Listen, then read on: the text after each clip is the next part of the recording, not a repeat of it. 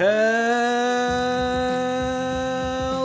and welcome to Gundam I Hardly Know 'Em, a book club style podcast where we tackle every Gundam series, movie, OVA, sometimes video games, and other things in release order. I'm Michael and I'm joined by two mass production mobile suits. Yep, we sold out, baby. Fresh off the line, baby. Yeah, we like to pretend that we're the special mobile suit from Moon, but in reality, all three of us are just the RX-78s that any John can hop in. We're just kind of like run of the mill, one in a million. Jeggans. We're the Toyota of Gundam. Zaku 2. We're like the sorority girl who wears a large T-shirt as an outfit. One in a million. So no. Get that in your head. We're Christian. that of Gundam. We're that Christian. Gundam world. You were making fun of half of our listeners. Come on, dude. Yeah. This episode is brought to you by Delta Gamma. All the sisters have really been listening to this Kappa podcast Delta, Phi pretty Mu. religiously. Oh my gosh. You're listening to Gundam I Hardly Know 'Em, part of the Barstool Sports Network.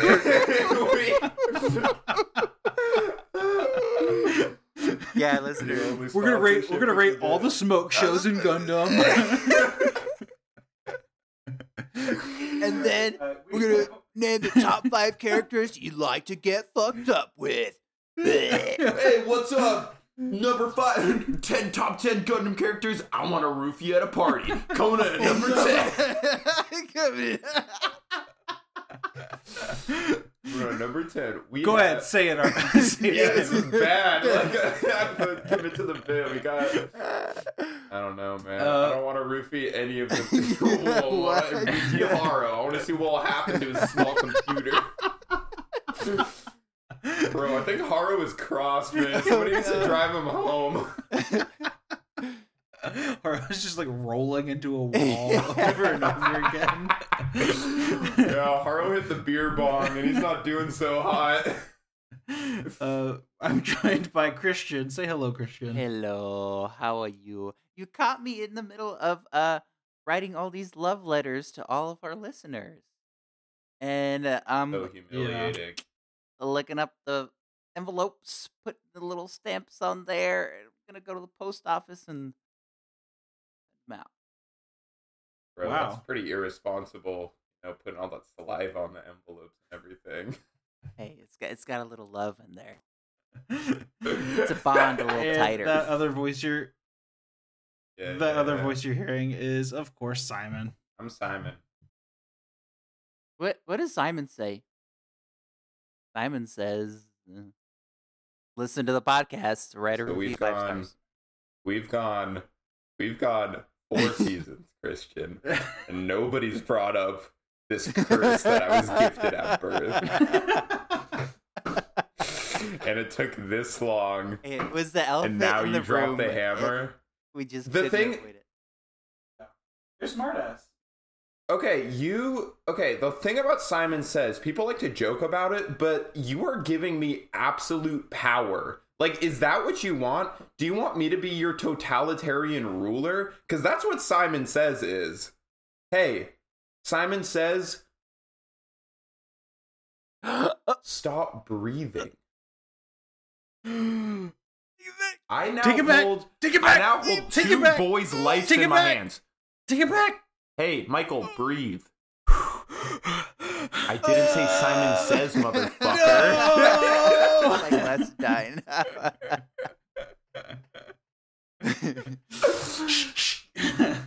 Anyway, that's my relationship with Simon Says. When I was a kid, it started out as fun, but I've kind of put a dark twist on it. But You yeah, turned that's into kind of a me. maniac. That's something you gotta know about me. Designing computers, plotting on how to take over the Yeah. world. Exactly. Welcome to season 4 of the podcast, where we're covering Char's I Counterattack. love anime more than anything. We're covering Char's Counterattack, the first movie in the Gundam franchise. Fellas, what are we saying about this? I know we've all since we did our instant reaction. Yes. Since then, I think Simon's watched it at least twice. I watched it 2 more times. Additionally, I've kind of did the thing with movies where I feel like I've seen the first half of it a gajillion times, because I think I've watched it 2 more times all the way through.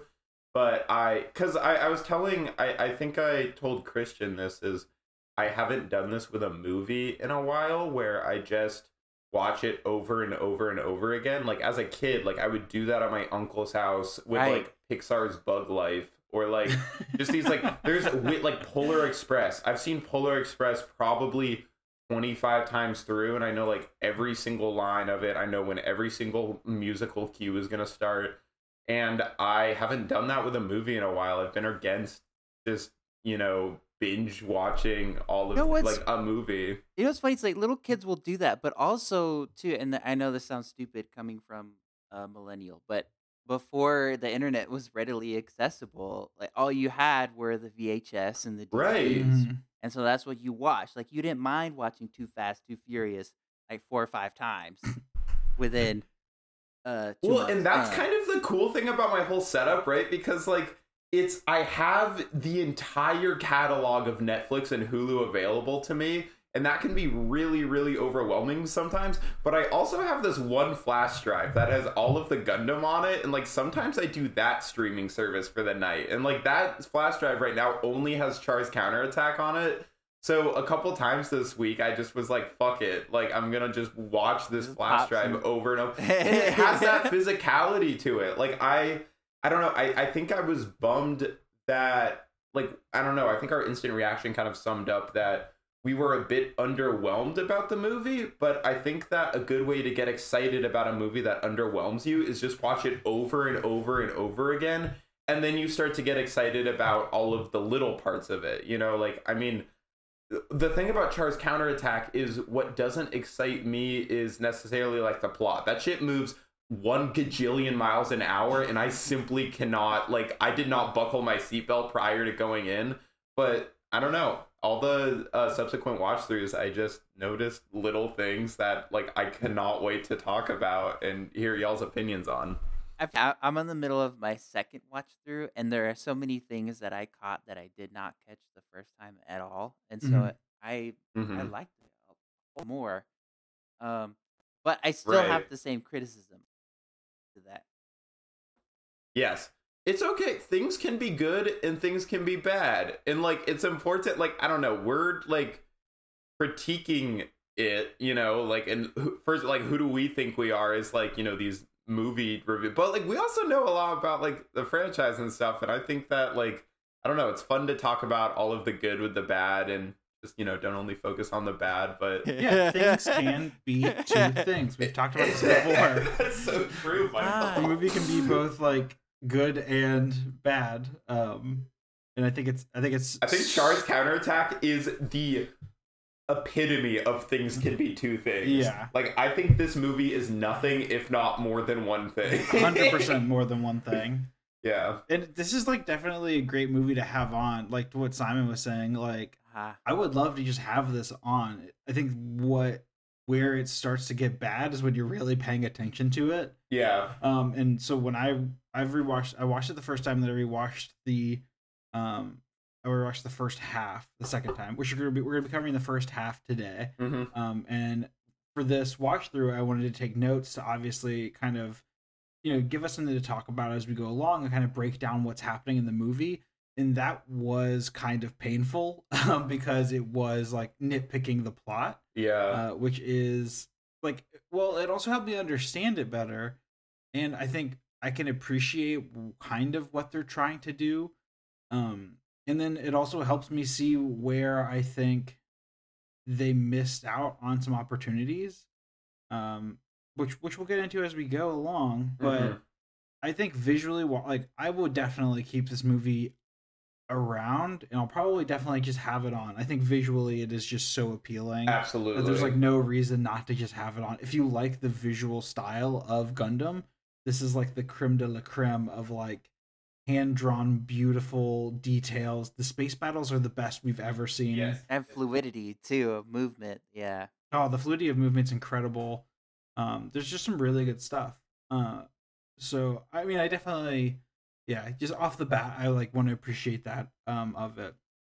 Yeah, I just want to talk a little bit about how we're gonna talk about the movie. So, kind of what I've done is I create just like an outline of the story beats and how it moves, and I figured we could just kind of go through it like we would an episode. And today we'll cover probably like a round of the first half, which is probably the most dense. And then I think like next week we can talk about the second Yeah. half, Mm-hmm. which is more like gonna be the plot isn't as dense in the second half of the movie because it's more just like fighting. So I figured that would be a good time to kind of talk more about final Yeah. thoughts and everything as And well. we can like compare and contrast it to all of the Gundam that we've seen so far. I think that's like a really good way to look at the movie. I don't think that the IP of Gundam can possibly be palated if you're trying to compare and contrast, you know, every single like show and movie that has come out against each other. Like, I think this is like a really cool, I don't know, area of Gundam because it's like early Gundam before they, you know, really like pop the fuck off, or like as they're popping the fuck off. But yeah, no, I am looking forward to talking about it. The beginning of this movie's fucking nuts. Yeah, it is wild, and like as we said in the instant reaction, it does move at an incredible pace. It really, I cannot stress enough how much this reminds me of my experience watching the most recent Star Wars, where the beginning it's just cut to cut to cut to Yeah. cut, like it is constantly cutting from one scene to another, and it is moving so quickly. And there, it also does the same thing where it just ignores the previous movie. Like the Yeah. most recent Star Wars just ignored the one Right. before it and ignored the time in between those two, and that's what this movie chooses to do. It basically ignores Zeta except for one little conversation, and then it completely ignores Double Zeta. Yeah. So it to me, Entirely. to me, it like I think that it seems like J.J. Abrams watched this and thought like this is what I want to create with the new Star Wars movie. So I was just gonna say there were a lot of and I don't know if I can pick up specific ones, but it felt on the second watch through it felt as if there were a lot of loose ends that were just kind Oh my of god. This, yeah, left. because we wanted this movie to like answer, like we're like, what the fuck is Charbin up to? Like, good thing there's a whole goddamn movie like about it, but it Right. seems to have like opened up more questions than it answered, and then to those questions that it opened up, it answered like half of them. So And I don't know. it started getting I started like asking myself, "Oh, what was the production process like for the movie? Was it such that uh, a lot of it is like compilation of some original visions of how Double Zeta was supposed to go? Mhm. Like Mhm. I I don't know. just, like- I'm sure someone much more knowledgeable on me about that could be like, "Oh yeah, actually that's why this and this and this and that." Or well, no, Yeah, the and maybe- timeline it's such Maybe we that should have done more research as well, but Yeah. I do feel like maybe before the next episode we could do that for the next We episode. can Yeah. really, and like I think there, you know, as we're getting into fan reaction as well, I do think it would be important to talk about the process. But like regardless, I don't think that if you consider this a direct sequel from '79, I still feel like you would be so confused. Absolutely. I can't possibly see how the character of Char Aznavour, like, I don't know where he goes from here. Knowing that this, like, he's done this much Well, in he's dead. such a dense amount of time. Like, what does he do now? Does he just, like, retire? Does it, like, I think he's dead. okay. I think him and Amuro are dead. Okay. Straight That up almost makes me dead. feel better. Like, Yeah. his tortured But soul. Like, but like in terms of Shar, you know, mysteriously coming back to life, and then the Earth extinction campaign. There's one offhanded comment by a character. I can't remember which one. I have it in my notes here, but that explains. Oh yeah, so once after his battle with the Titans, it kind of really scarred him, and that's why he hates Earth now. And then that was it.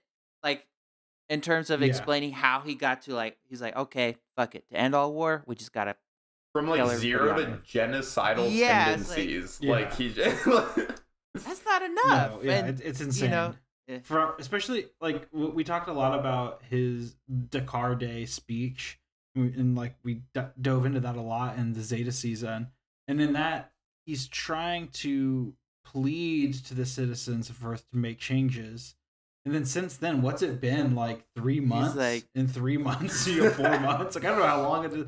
Yeah, but he's like made just drastic changes in his personality. From the guy who was preaching like, let's make better decisions to, you know what, I should just launch the Earth into an ice age. yeah. But I think we should just jump in. And Yeah, let's do this thing. Start moving through the plot a little bit here, and we'll nitpick some stuff along the way. So the movie opens with a panning shot from the stars down to the moon. Kind of actually another very reminiscent thing of Star Wars, like how Star Wars always starts with the stars and like pans to something. I thought that was very like Star Wars-esque, since we're already talking about that. So it opens up on the moon where Chan is on the moon discussing the new frame of the new Gundam with the developers at Anaheim Electronics. And then we are introduced to the new Gundam, to its like head, which looks pretty similar to RX-78. At least the head unit does, with the title card, Gundam Char's Counterattack. It then quickly cuts back to Earth, where Quest and her 4 friends are captured by the like police, like scary future police.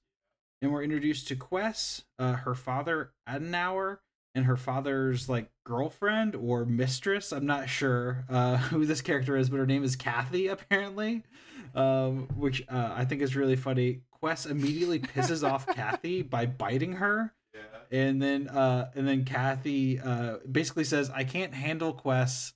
I'm not gonna do this, and I'm leaving." And then Kathy then leaves and decides to stay at Earth. My question is Kathy an audience stand-in, an audience surrogate in this movie? Are we at this point supposed to turn off the movie? I like her fucking the English voice acting of like, Quest bit me. She bit me. Like it was like I was feeling like that was very, very relatable to kind of how Quest seems to have handled the rest of our beloved characters. She seems to have bit them, and I was surprised by them biting them. Another question I want to ask: who were, and this is, I think, again, this movie doesn't flesh out much backstory. Who were the people that Quest was with in the beginning? Because there appears to be like a Paul McCartney from the 60s character. Do you remember that? Yeah. The hippie character? Were those Quests just like stoner friends that she was running around with?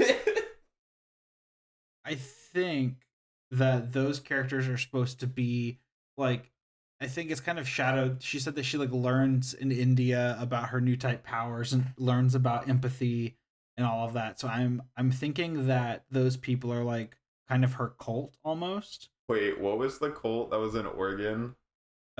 Rajneesh. Yeah, Quest was hanging out with Rajneesh. And Quest was hanging out with Rajneesh Perot. Yeah, that was Sheila.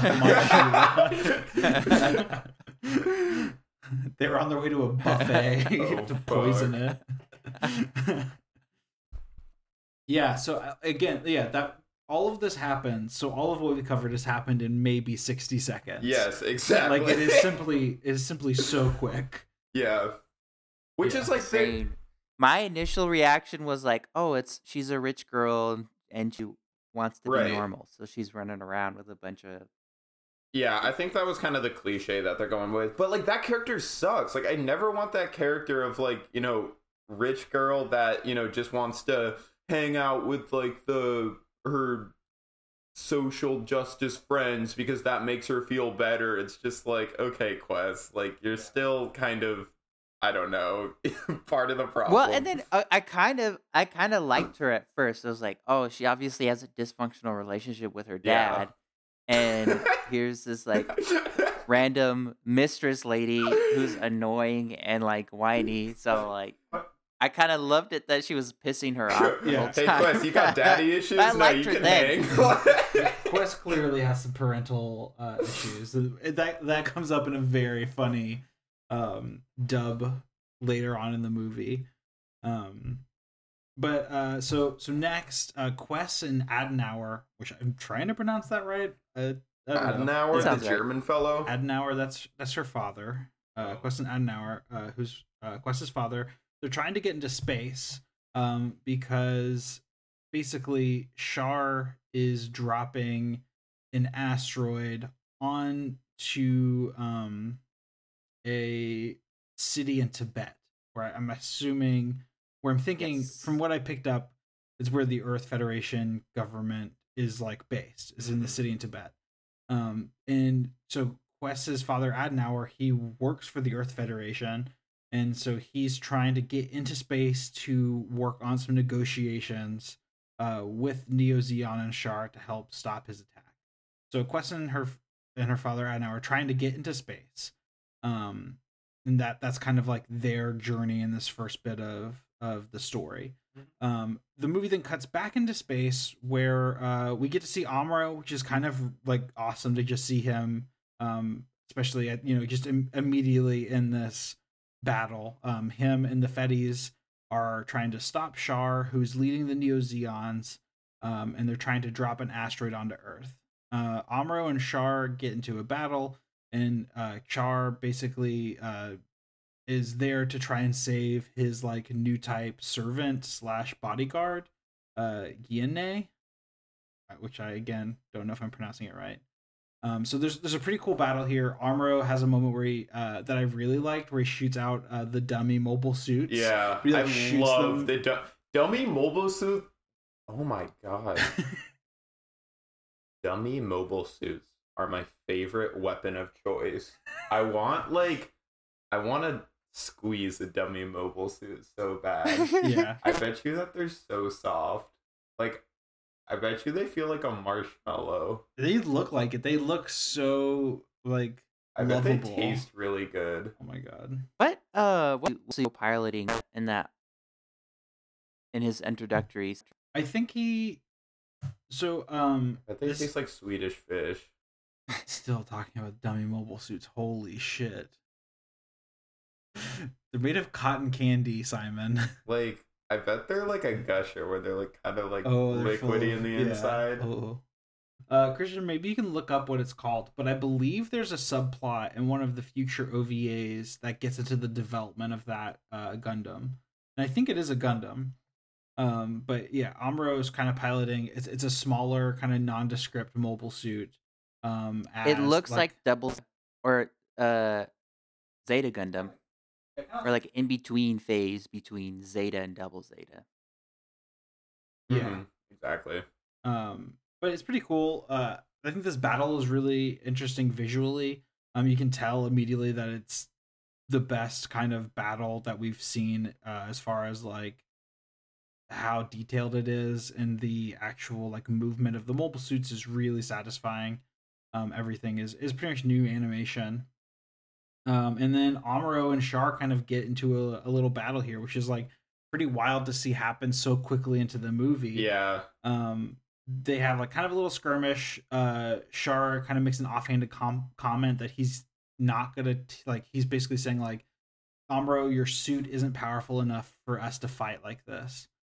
Kind of like a throwaway comment. And Amuro tells Shar in this like really nice line. He goes, "Shar, you're full of yourself," which I think is just like basically as much as Shar gets as far as backstory or motivation here.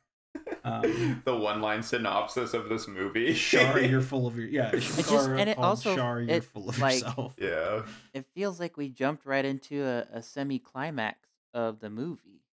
Like all of a sudden you're slapped right in the face with all these like giant stakes. Like, oh fuck! Like this movie is a fucking flat line curve. Like as far as like if you want to talk about like the curve of a story with like rising action, falling action. Like I don't know, or it's not even a flat curve. It's just like a fucking mountain range. But anyways, yeah, so you're like like, oh fuck, and then we get immediately an encounter in between those. Like, there's didn't feel Mhm. earned, and then um yeah, it just Actually, feels a little bit harried. But I mean, it was a cool yeah, I battle. actually I kind of mean, like it. stunning You know visually. what? Actually, to keep on the comparison, it kind of reminds me of Star Wars Episode 3, where it just jumps into that battle Revenge over of the Coruscant. Sith. Oh my god, that Uh-huh. battle is so cool. With Yeah, like the clone troopers in the gunner seat, like yeah, shooting from inside of the cruisers. Ugh, yeah. that's a It kind really of good comparison, Yeah, it actually. kind of like reminds me of that. It is like it's like an immediate climax, and then the movie kind of drops down and then builds up. But Yeah. the third act then in both of these movies is both of the movies is just kind of like a little funky. Mm-hmm. Um, Uh-huh. but I kind of like, I don't know, I kind of liked it. It does feel weird, but I kind of like that it's a little shocking in the way that you're like immediately thrown into something, and I think it works really well for like, I don't know, like TV, or like if you Especially like didn't. sci-fi genre that had Yeah, that a big part of it is these like grandiose fights. Like that's something that is very specific to Gundam. Like Right. not a lot of other IPs are able to just have these insane space battles and like yeah. I don't I know. think They love it that they can just throw them in. works when it's done well, Mhm. right? Yeah. And I'm not so sure it's done very well in this movie. I need to stop shitting on it. I feel like Yeah, I that's know. all I'm doing is I need to catch myself too. I do love this movie. I'm like right. actually concerned about how people are going to think about our perception of it, because when I like posted on our Instagram and I said like, who likes Char's counterattack, like kind of teasing or getting ready for this season, and I had a couple of responses of people being like, "Oh, that movie rules! Yeah, yeah, Like yeah, it's so yeah. good! Oh, I love it!" I mean like Including Johnny, which I might yeah. try and get Johnny on the podcast to Yeah. discuss To this. defend it. Yeah, just like I feel like we need the point of view of somebody who maybe saw this a long time ago and has a love for it. Um, because I think where I'm starting to fall on it is like I can look at it two ways. One way, which is look at it as a movie. Right. The other way is like where I have a lot higher bar for what something should be as a movie. Right, right, Like right, I've right. seen so many movies. I love movies. Like movies like an art form that I really feel like I understand. Whereas like if I see it as an anime or as like an anime movie, that's something that like my bar is a lot lower for, just because it's a genre that I understand less about, and also kind of put it in a different kind of category in my brain as far as like what I'm expecting out of it. Mm-hmm. And I think Mm-hmm. that as like a Gundam thing, I think it might be okay. I don't know. We'll talk about this more as we go, but I'm trying to think of it as just like, is this cool Gundam content? Not like, is this a cool movie? Well, all of the Gundam content that we've been exposed to has It's been all- able to be so slow. I like know. it had like this is the first fucking movie. Like movies move fast. Like movies, you're putting in an entire storyline over the course of an hour and a half. TV shows like that shit. Like we're used to this Gundam content that's 50 episodes Yeah. per season. That kind of is trying to describe the same character arc that is put into this hour and a half movie. You can't Yeah. it's not comparable, which is I think why we're being so critical. Like it's something that we're not used to, that is new to us. Mhm. And we have to learn to appreciate it in a different way than we're appreciating the TV shows. Definitely. I do think that I think that if I'm giving this movie credit, I actually think that this section works. This fight, I feel like, is really cool, and Yeah. it kind of opens up the dynamic. I think if you would open up the dynamic that Char's taken a turn right off the bat, because the movie's called Char's Counterattack. We know he's a bad guy. Mm-hmm.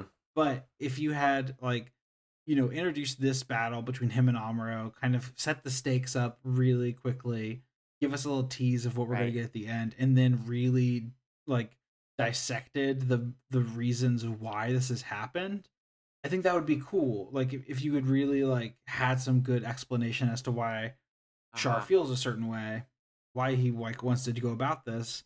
I think then there's like a payoff, but this action doesn't really benefit the movie or the story. Mm-hmm. I would love to know, like, it's like someone who went and saw the movie in a theater and like talk to them as soon as because I'm sure people were like, "Oh my God, Tomino's working on this movie.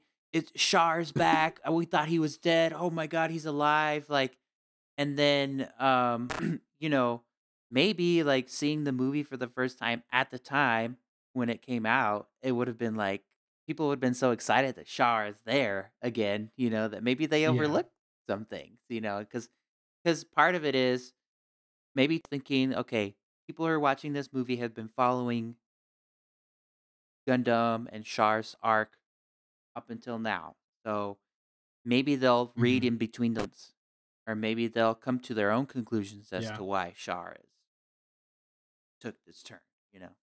Who knows? Yeah. Mm-hmm. Mm-hmm. I have more to say All about right. this, but I'm gonna save it. I just had a thought. I'm gonna save. So during this battle, during this time, we're introduced to Char's dudes, his friends, his buds. He's got Guiane, which I'm gonna. Is that black-haired person? Yes, Cool. That's black-haired young Yes. boy. Yes. Who is a cyber new type. Yes. So he but is enhanced, cyber enhanced new type. He Yeah, was- exactly. had- He's not He's an not organic new boneless. type. Yeah. Yes, yeah, he was one of the people who were turned into one. And then we are introduced to Nanai, who is Char's second in command and possible lover? Question mark? Definite lover. You think so? Mommy issue type lover. Yeah, I could say. Yeah, I could see that. So we're introduced to them, and we also, for the first time, see the Sazabi, which is Char's new mobile suit. I don't know. I don't think it's technically a Gundam. Which we need to talk about what makes a Gundam. a Yeah, Gundam wait, at some what? I point. thought all of the big mobile suits are No. Gundams. No, there's like some sort of Yeah. delineation between a mobile suit and a Gundam. What the fuck? That's dumb. I know. I feel like we didn't explain this to you, but I'm My operating under- Gunplas are Gundams. No, you have Zaku's. Those aren't Gundams. Those are mobile suits. My Roomba is a Gundam. Your Roomba's a Gundam. My Subaru Outback is a Gundam. Definitely. Okay. Yeah. No, you understand it. Yeah. Cool. Just clearing a couple things. up. What do you guys think of the Sazabi? Because I would say one of the things that I was most excited about this movie is seeing these two mobile suits in action. The Sazabi is one of my favorite designs. I think I mentioned it in the previous episode, but I had a Sazabi action figure when I was a kid. That's so cool. And I don't know where it came from because I didn't know what movie it was from or what series, but I owned it. I think I just bought it at Kmart. Was it from Char's Counterattack? Yeah. It's like it was a Gundam action figure, but I don't I mostly bought like the Wing or G Gundam action figures because I knew those ones. In this fight, are we introduced to Clown Gundam yet? No, not yet. Okay. No, not yet. I can't wait for Clown Gundam. But Christian, what did you think of the Sazabi? I wish it had more screen time. That's the only bad thing I have to say about that. I wish I got to see it do more things. But I mean, Yeah. I was excited to see it because, if you dabble in Gunpla, you know what about the Sazabi and all the excitement around that mobile suit. It's obviously, really cool, and to kind of see it launch and fly around and battle and kind of go toe to toe with Amuro was really cool. Yeah. I think because it does remind us a little bit of the O Gundam, big Mhm. chonky boy. Uh-huh. Yeah. Which I love the We love chonkiness of chonky it. boys. Yeah, we love our chonky boys. But it's like a more like I don't know. It's like less marshmallowy, I guess, than the O.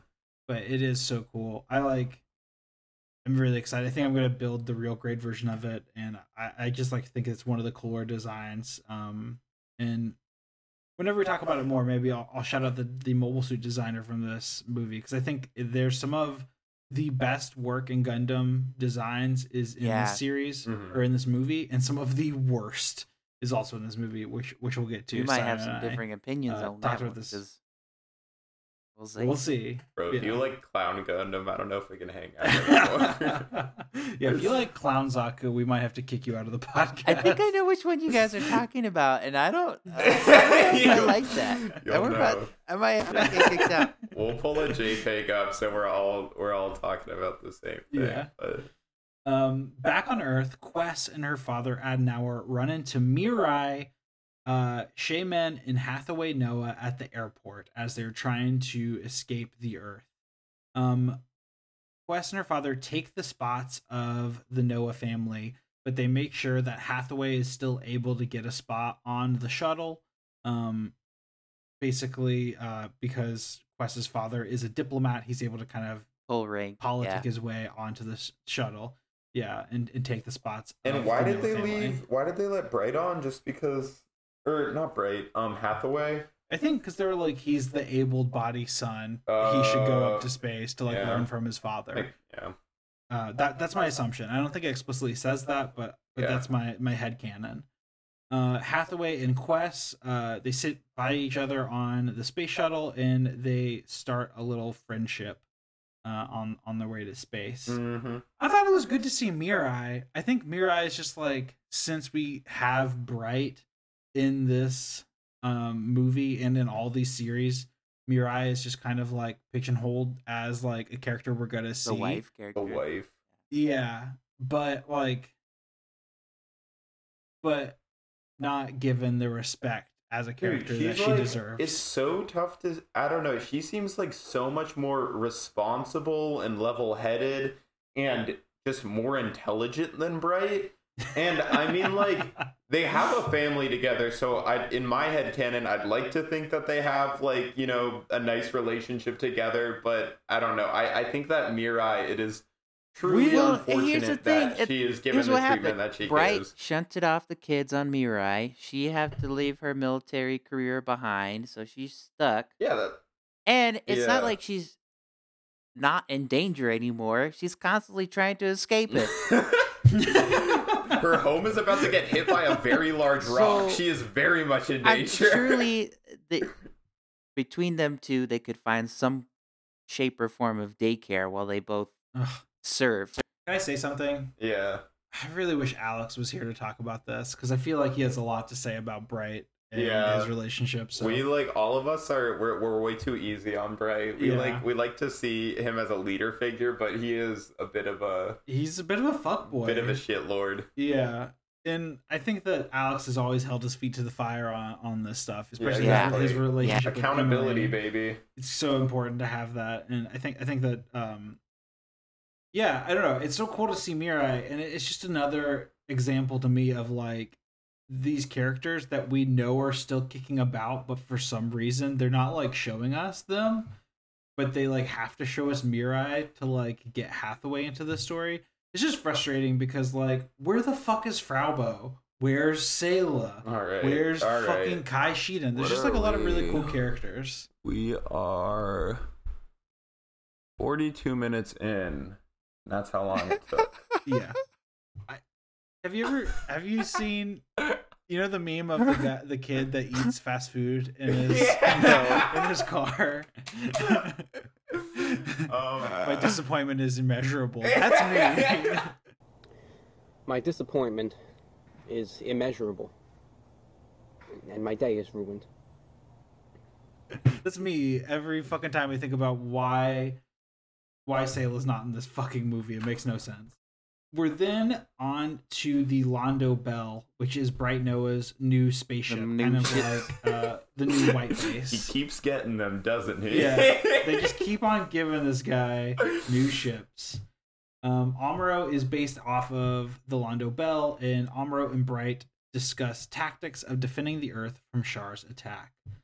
The Luna 5 asteroid then hits the Earth and destroys a city in Tibet. Amuro leaves the Londo Bell and heads to the moon to check out progress on his new Gundam. So at this point, we actually get to see Char give a speech. So it's basically it's like that kind of cool thing that Haman had where she was projected in front of hologram. Yeah, big hologram. Char gets a big hologram speech, but he basically says a whole lot of nothing. Like we get like it's just like flavor text basically. Yeah. He doesn't like delivering the speech either. He is like, this is performative bullshit. Like I feel like he says, I feel like a clown. And I'm like, you feel like that Zaku from later? Oh my god. He then tells Guiane that he's too expensive to develop and that he can't die. Basically, like, you were so expensive for us to develop you that we can't afford you to die. That's literally what my parents tell me constantly. As soon as you graduated college. Yeah, they're like, listen, Simon. We've invested so much money in You're you. too expensive to die right now. Like, it's just another example of, like, not only in, like, a large macro scale is Char making weird decisions, but on, like, a micro scale, like, this is not the same person that treated Camille like a protege. Yeah. And invested so much time in making sure Camille was, like, being, grown to be He just the went pilot. full Darkest Timeline for no reason. 100%. Like, I don't know. It's maybe, I mean, to be fair, like, this facet of Gundam, like, was kind of missing. Like, he seems like how, like, Pokemon and Yu-Gi-Oh villains are. They're, like, unapologetically evil, but they have this likeness to, like, you want to like them really bad. And unfortunately for Char, we had 2 entire seasons where we were kind of getting to like him, and now he's like this disgustingly evil character. And, like, I don't like this trope, but I don't know. Don't you think that Haman was kind of like that, but a better version of that? Yeah. She Yes. was. Yeah. Well. Yeah. Yeah. Well, I mean, again, Haman had like a whole fucking TV show to flesh her out, but I don't know. I also do think there was a little, like, the way that you just looked at me was like, don't compare hot Haman. yeah, to fucking no, Char. they are simply in different dare leagues. you. Like, That's what you said with your eyes, but that was not what's coming out of your fucking mouth. Dare you disparage the honor of my... Yeah, don't talk about her like that, man. Like, not in my house. But speaking Simon of has a rose in his yeah. pocket that he's caressing right now. In real life, like, who's For the listeners who can't see. It's like a Bandai released a little model kit for the rose. 1-to-1 scale. Oh, be a so model cool. kit for a rose? Do you mean a seed? But this actually, I'm glad that Haman came up, because I want to talk about the way Haman talked about the Neo Zeons in Double Zeta and in Zeta was about how amateur they were. And it seems that whatever force that Char is working with is a lot more prepared and has, like, there's like a whole hierarchy to it. There, after he gives his speech, she's talking to, like, all of these different, like, ministers and political figures. So again, I feel like it's not fully fleshed out where all this has come from. Maybe it's like back at, like, side 3 or wherever. Maybe there's more stuff going on. They just, like, created the Galactic Center, or they, like, created Star Wars in one episode. There's, like, these offhanded comments about, I don't know. like, amongst the crew on the Londo Bell, they're like, how did he get the nuclear power to get the 5th Luna asteroid all the way to Earth? Somebody had to have been helping him. And then it's never addressed. And it's like, what? Like, come on, that's interesting, like some kind of intrigue or some, like, the battle for humanity to define what it is. And then that's just kind of like a throwaway, like, oh, I don't know. Do you all think that this movie considers Zeta or Double Zeta to be canon?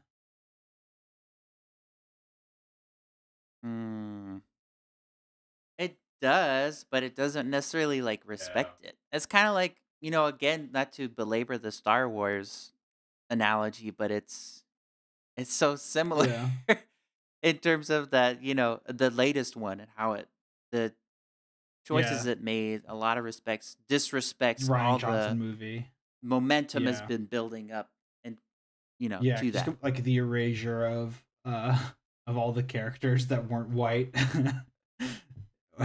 and all the stakes, for the original character. Like, we talked about this the first time we reacted to the movie, but all the characters that we've been investing in so much up until this point, we don't really get a whole lot of time or development, in the movie, like you would hope. And I mean, I think that maybe Tomino just really wanted to basically make a sequel to, like, the last 0079 compilation movie, because it seems that a lot of the story beats are just taken from that, especially, like, the conversations about Lala, which we'll get into. But I do think that it's just disappointing because I think I specifically said in the last episode before we watched the movie, that I wanted to see Zeta and Double Zeta built upon, because like in a lot of respects, I mean, Zeta was such a patient build and such a good show that Yeah. like this is just the exact opposite of that. And there's just absolutely no like respect given to either Zeta or Double Zeta in this movie. But I don't know, like maybe we're missing something. The consequences of those shows, like the momentum of those stories is kind of like forgotten, and then all of a sudden it's like, oh, Char's our new villain. That's what we need to worry about now. And like, wait, hold on. How is Camille not involved at all? Like, he's kicking around. Like, we know at the end of Double Zeta, and maybe the thing is a new translation wasn't out at this point, so canonically, either New Translation or Double Zeta, Camille is fine. Maybe they just tried to make this movie like greatest hits, just like like Gundam greatest hits, and like we're only putting all of the characters that are like the biggest. But that they don't even do that. They make new characters. Yeah, I don't know, man.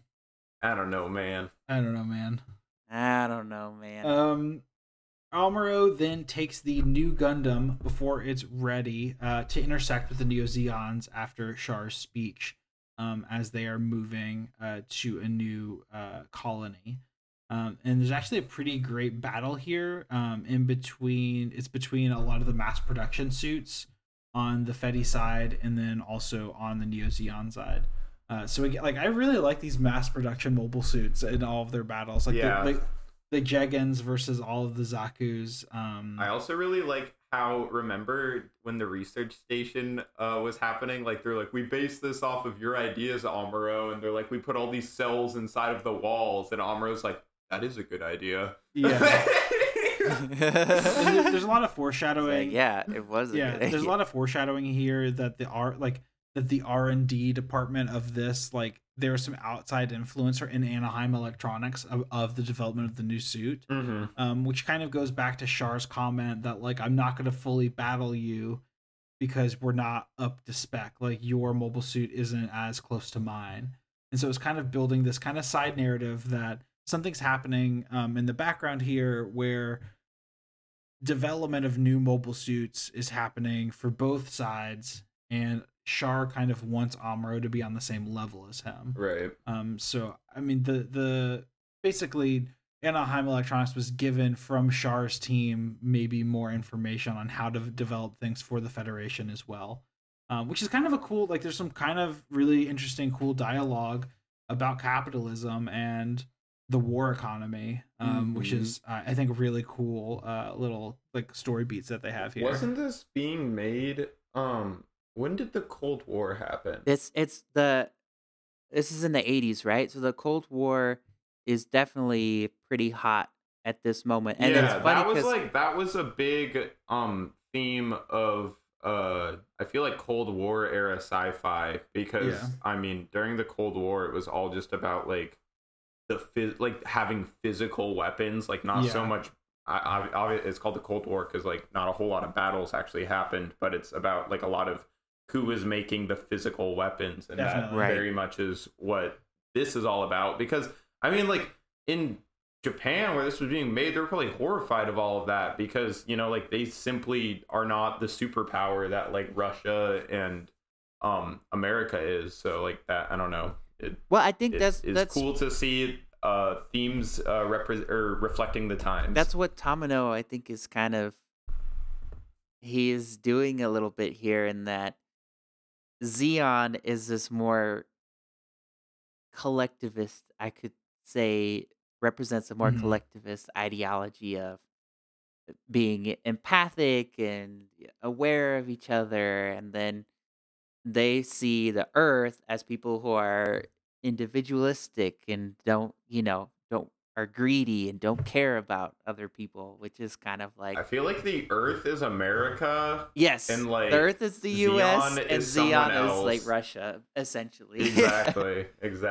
No, Xeon's also Germany. Don't forget. Xeon's just Eastern this like Germany. horrible amalgamation of like Nazi Yeah. Germany with like a horrible Russia. Well, it makes like those are also like super opposing ideologies in a way, which is Yeah, just kind of funny. totally. It's just like seen as the negative version. It's, like to a Western audience, it's Yeah. like that's like I mean Fascism's bad. Communism also bad. put in one. Yeah. So I really like this scene. Again, I like anything with the electronics. Simon can attest to my love for the consoles. Oh my gosh! Every time yes. there's like a panel with like lighting and stuff, I scream and say consoles. I love them so much. Yeah. It's some of my favorite art from the show is from the different types of like graphics that show up on consoles and all the switches and stuff. I love 100%. all that. Switches and the toggles and the buttons. So I wanted to talk about a new character we're introduced to, who's come up earlier in the movie, but this is like some of our first longer scenes with them, which is Chan. In my notes here, I have Chan greater than Beltachika because Hundo P. Chan's like, if there's anything that I love about this movie, it is the introduction of some of these characters. One of which is Chan. I think is an awesome character. I love Chan. And I'm really shipping. I mean, we don't know what happened to Beltachika. Again, the Zeta erasure is like strong in this movie. Like Beltachika is given no mind. So she doesn't exist. yeah, according to this movie, we don't know. So I don't know. I just really liked Chan, and we'll get a lot more of Chan in the movie, but I like that. And then I love in the new Gundam when Amuro and Chan move out to go kind of help in this battle. I love that. What There's is like a a seating arrangement? yeah, in there's that like Gundam? there's like a second seat on the Gundam, which I really think is cool. A single foot in front of the first seat. It's like, oh my gosh, it's almost like we're cuddling, but there's like there's a big piece of metal in between us. Don't worry, like. It's better than Judo and Peru and Double So Z. true. Yeah. Come and sit on my lap. Yeah. Like fuck that. We need our own space. Chan, can you scoot forward a little bit? I don't have a lot of leg room. Exactly. Your seat's back a little bit. Can you put your seat forward? We're taking off. I need you to put your seat forward. Please put your tray table up, Amuro. Yeah. So basically, or not Beltachika, Chan and Amuro move out to intercept this battle that's happening. Also concurrently, we then get the comedy genius of this movie, Tamino. He finds a way to put in some comedy, and we get what I consider to be the three of us represented in animation as the pilots of the shuttle from Incredible. Earth. I am so happy that those boys specifically are in charge of the safety of an entire Shuttle. shuttle of civilians. They seem like they are able to make quick decisions. Mm-hmm. They are sharp with their words. Clearly And intelligent. They handle conflict with the ease and delicacy of a seasoned general. Yeah. And we'll make sure to put that clip in right now so Yeah. you can see what I'm talking about. But these boys are, I think, kind of the future of aerospace engineering. I don't know, I said it. See that? Those lights over there? You better go tell the captain. I'll do it.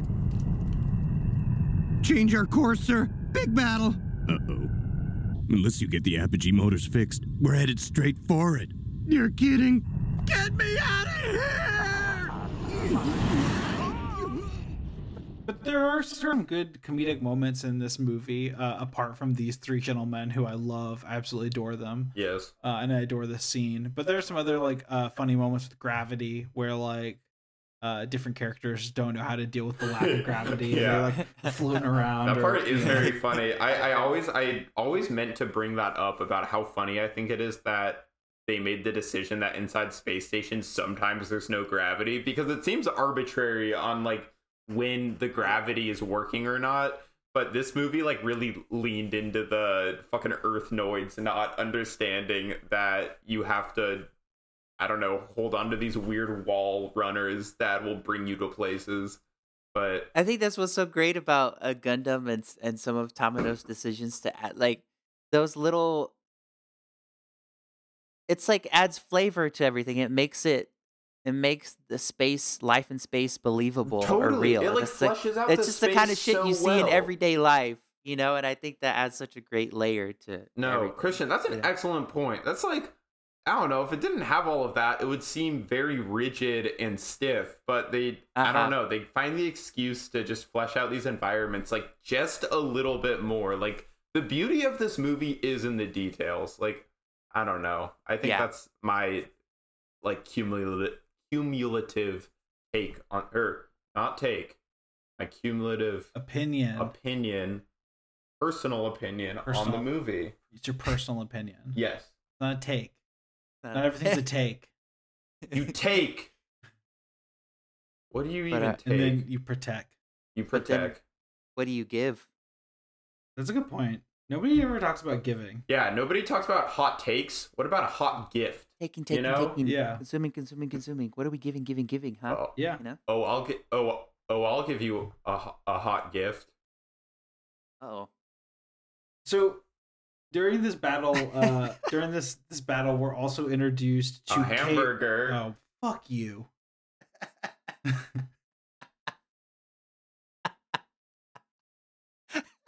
I'm sorry. I got mad. A turkey melt. Simon, we spent a lot of time and money developing you into a super a podcast- cyber A new type. Reuben. cyber new type. And Anyway. look, he's getting unstable. We gotta throw him back in the Real throw him man. in the brig. We need a handler. Take him out. The experiment is a failure. You can't stop talking about sandwiches. On this podcast, we really can't stop talking about sandwiches. If you know anything about our podcast, it's actually a podcast about sandwiches. Yeah. That's the show. Yeah. We're part Um, of Big Sandwich. Oh, yeah. This episode. Yeah, we need to land that fucking Subway brand deal. Yeah. Yeah. I know. Actually, no, we Sponsor gotta content. land like the Boar's Head brand deal. Like we gotta go Yes. straight to the source. Like we got the Sara Lee Boar's Head. What's a cheese brand? Tillamook. Tillamook brand deal. Yeah. That would be Yeah. okay. Nobody's allowed to steal that idea from me. That's our idea. TM. TM. So during this battle, we're also introduced to a new character who I really like, Keira, who is Astanage's honey. And Keira Keira. rules. This pasta salad loving, Yeah. beautiful, beautiful entity that Keira rules. Astanage loves more than anything in the whole world. Yeah. Astanage really pulled. Yeah. Yeah, dude. What? Yeah. Astanage Where'd that come packs. Yeah. Okay. This is known. Yeah. Astanage, I mean, like, in our modern day time, Astanage is like what is Astanage doing? Like, what's he up he's to? fucking working as the lead of the Ferrari pit crew, dude. Like Astanage is so cool. He's beautiful with his hands. Yeah. Okay. He is able to. He's also he's definitely like the cool older person. Yeah, he's Because the. everybody in the show, regardless, loves Astanage. They respect him. But yeah, in the modern day, he's like, I don't know. He's doing something that's like wildly like he's like working on like, you know, vintage cameras or something. Like something that you're like, Astanage, you're so cool for doing that, dude. And I have no idea where I would even start to work on something like that. Do you think? I think he's on YouTube, like Oh, getting mad DIY ad revenue. oh my god, he definitely like just assembles. Here's how it happened. He was in the gut. one of these guys, just random, like really gifted mechanic. He blows up on TikTok because he's making these little vibe videos. Mhm. Next thing you Okay, know, like in the modern day, YouTube channel. everybody's all like trying to like support these content creators that are making, like Gunplas and stuff. Like Astanaj is a content creator who creates the actual mobile suits. That's true. Like he like is doing like ASMR videos of like me building Char's mobile suit. 1-to-1 model works. Blowing up car at end of video. Graphic. Like that is what Astanaj Real life. I cannot stress enough. This is a functioning robot that I'm making. And then a tweet resurfaced that he made about 10 years ago. He was almost canceled. No. But then it was cool. It was cool. He was like, he's like, no. I let Torres use my phone. I let Torres That was my cousin. That was Torres did that. Torres is canceled, not me. Oh damn. And with that, I think we should take a quick break, and we'll be back to talk more about Char's counterattack. That's right. Keep it locked. Keep it loaded. Don't touch that dial. That's right. You listen to us on an old time radio. This is Drive Time, Michael. And Drive Time, Michael says, "Ooh-ah." Yeah, keep it right here, and we'll talk to you soon. Bye. His voice was made for the radio.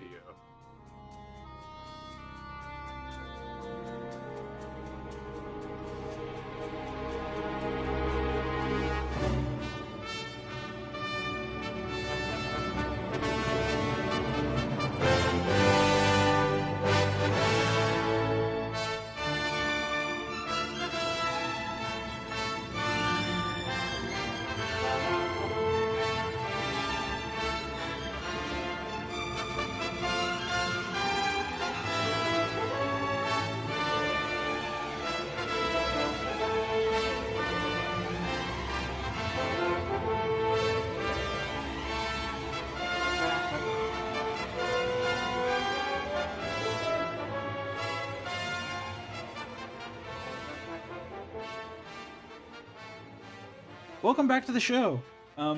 This is where we talk more to you, the listener. At you, At the you. listener. Do we ever ask how you're doing? we don't care what you No. think or what you have to say or how you're feeling. Just want you to listen to When it. you think about it, this is the rudest platform possible, podcasting. But it's I've thought about that a lot, right? Because like we think that what we say is important enough to record and put out in the open, but this is also a voluntary platform. Yeah, Like it's true.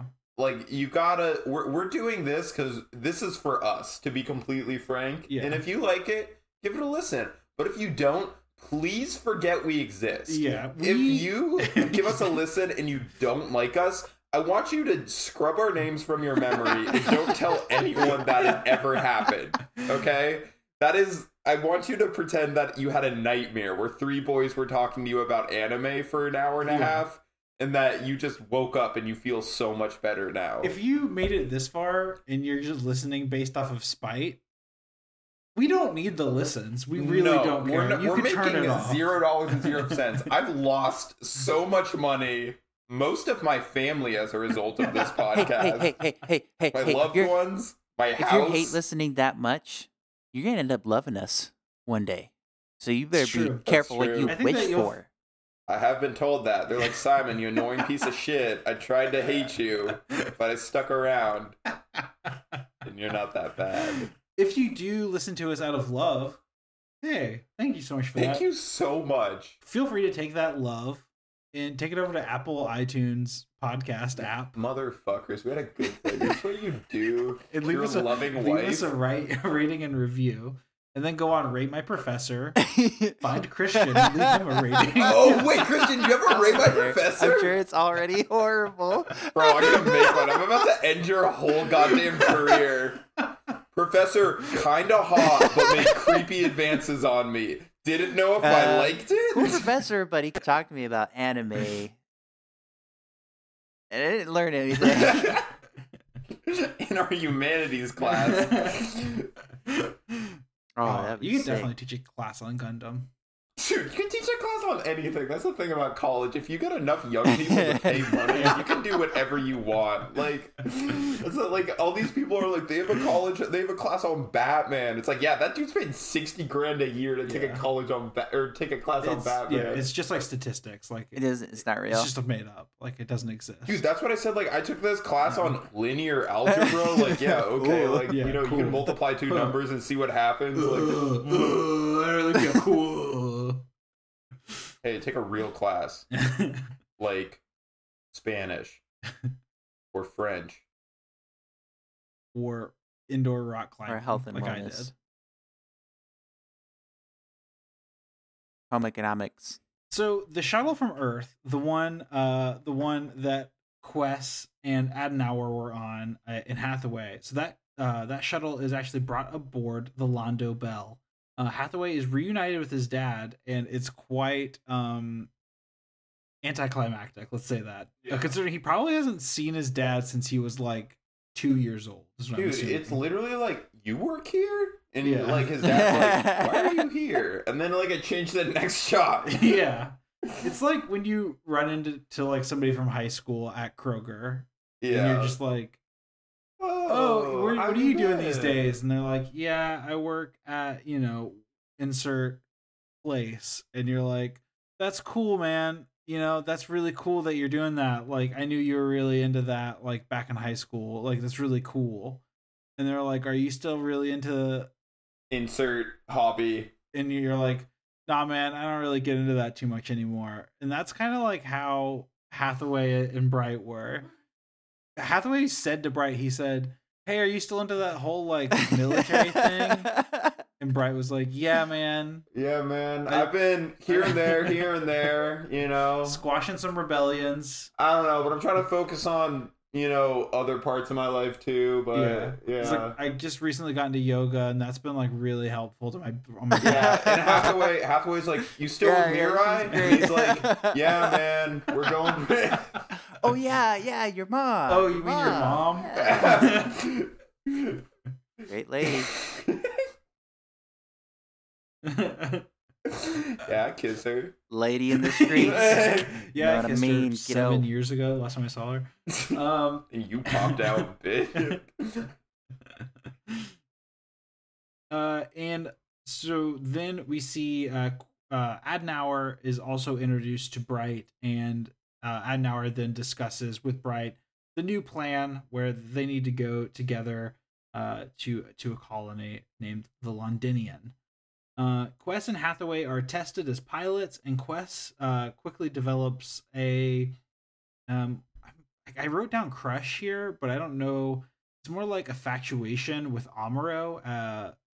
Basically, because Amuro is a new type and Quest is obsessed with new types. Yeah, immediately, like upon not even knowing her. And she then by that infatuation becomes extremely jealous to Chan, who is just not like that. Yeah. Who is just like around. Like Chan's just around, and like, do you like Amuro? And it's like, yeah, like as a captain. She's like, I knew it. You need to get off this ship. Yeah, she demands Quest, a civilian. Yeah. Then demands that Chan, a senior officer in uniform, who is like holding a clipboard and papers, leave like the ship and just go into the vacuumness of space, into the nothingness, because Quest thinks that Chan is like a obstacle to her getting to know Amuro. It's wild. It's insane. And it's basically what Char saw this infatuation and like saw as like something he could manipulate. All of the people in the Fetty ship are just like don't understand it, understand what's happening at all. Yeah. And I think it's funny. Quest, like all of her talk, she like talks a lot about new types and their empathetic abilities, and how new types are supposed to be so forward thinking.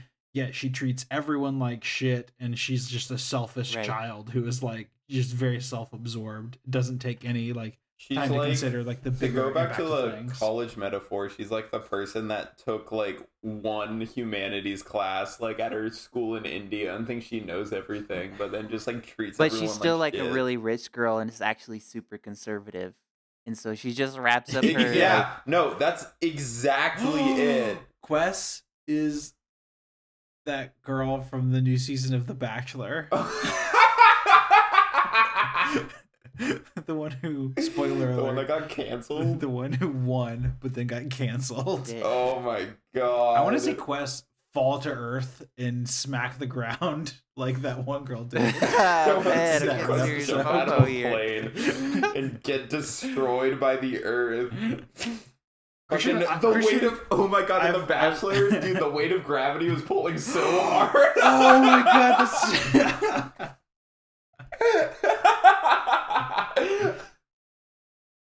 Christian, I've only seen like 2 episodes of The Bachelor, but they're just the 2 that I reference.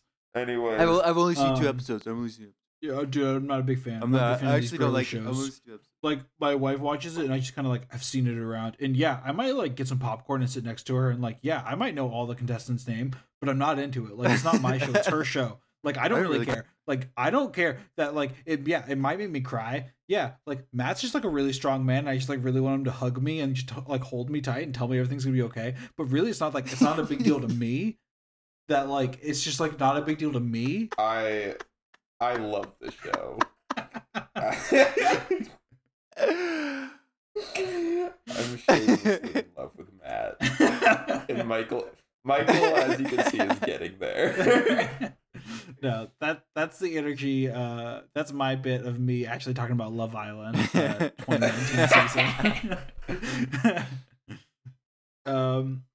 We also get a scene where Amuro is sleeping and he's having dreams about Lala, who he's communicating with, and basically he's saying to Lala, like, Lala, you're like trying to treat me and Char as the same, and you're trying to like be this person who gets the best of both of us. But like you don't see that Char is truly evil, and Lala for some reason says that Char is like pure of heart. Yeah, that was really confusing. Really weird scene. It's kind of cool to see Lala back, and this further like it to me. It further says that this movie is a sequel to just like the last bit of 0079, Yeah. where Lala makes an appearance. But I thought that that is a little bit of like interesting insight into the characters, and showing Amuro. It's exactly what he talked about in Zeta with not wanting to go back into space because that's where Lala is, and now he's in space and Lala's there like fucking haunting him All the as like time. a swan. Yeah. It's kind of wild. The Londo Bell heads to a colony called the Londinian, where Adenauer is going to be a part of the negotiations between the Earth Federation and Char's Neo-Zeon. Through talks with Hathaway, Quest is clearly a Neo-Zeon sympathizer, as she seems to agree with Char and with the ideologies of Neo-Zeon. And Hathaway kind of plays devil's advocate in these conversations, kind of, talks about how the Federation is right in all of this. But Quest clearly, has this disdain for her father and for the Federation. The Londo Bell arrives at the Londinian, and Cameron Bloom, Mirai's fiance from 0079, makes a random appearance. The biggest cuck of the whole show is back, The baby. whole franchise, baby. I kind of feel bad for this guy. He's just like, I don't know, he's so timid the whole time, and like he seems like a really nice guy. It just didn't work out with him and But Mirai, also I guess. just extremely forgettable. Like Well, that's the worst part. He just like didn't get the girl of his dreams, and everyone forgot about it. This is absolutely unhinged. The fact that Tamino was like, you know who I should bring back from 0079? Cameron Bloom. You know who the audience fans would favorite. love to see again? You know they really miss? Cameron Bloom. This bitch.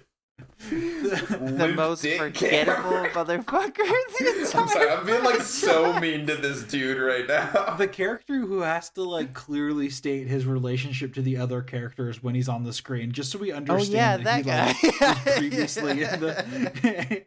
Yeah, he's like, oh, there's Bright, Mirai's husband, Mirai, who I loved. Yeah. From like season 1. Do you remember? Bright goes up to him. And he's like, "You look familiar." And he's like, "Yeah, dude, you're dating my ex-girlfriend, or you're married to my ex-girlfriend." Oh, yeah, that's how I know. That's what I know you from.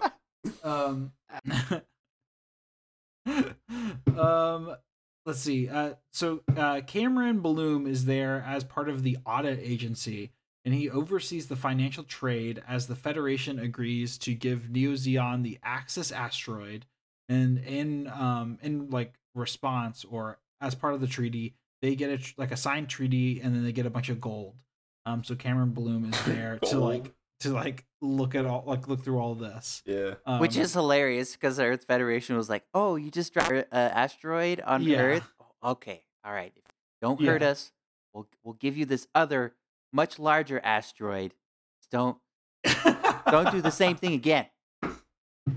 Well, they even say, they're like, yeah, whenever we were moving bases, because of that asteroid you were dropping on us, like, we took all this gold with us or whatever, like, insane thought that they decided to sign this treaty. So Cameron Bloom actually plays like a pretty like large part in this, and the fact that he's taking care of all the financial aspect, but then he goes to Bright and the Londo Bell to tell them what happened. So again, a random character from 0079. And this is the scene where he goes up to Bright, and Simon, you might have to help me with the way that this works, but he goes up to Bright and he says, "Bright, how was Mirai?" "Oh, I mean, your wife." In just the most weaselly way a person could be. Because I think that in his mind, calling her by her name, Mirai, is showing too much affection towards her. So, and he needed, again, the biggest cuck ever. Like, he can't even, like, such a virgin. He needs and Bright is such a Chad. He needs to remind himself that Mirai, is married to this man. I almost said, belongs to this man. That shit sucks. No. Do not say that. Mirai is married to Bright, and that is, he needs to... I feel like he's trying to tell Bright that he knows that Mirai is no longer his, but that in return simultaneously is showing that he's very much thinking of Mirai in that same way. That was actually a very powerful, exchange of dialogue. Yeah. I don't know, it very, it really fleshed out his character as just kind of, so scared of everything. not to sound like that guy, but in Japanese culture, to call someone by their first name is actually a very intimate thing. So when he said Mirai, it is a little bit of boundary stepping for sure in that context. So it still hits those things that you guys are saying, like those dramatic beats of he's Simon trying to show you Simon. That's why whenever we talk about Christian, I always say our podcast partner. I never say Christian by his full name because that's too intimate. Yeah, even you saying it now is kind of making me feel a way towards Christian that I don't really feel entirely comfortable with. Yeah, it's very intimate. Podcast friend. Yeah, podcast friend. Yes. Friend of the pod. But, okay. This brings me to my burning question of the week. Oh.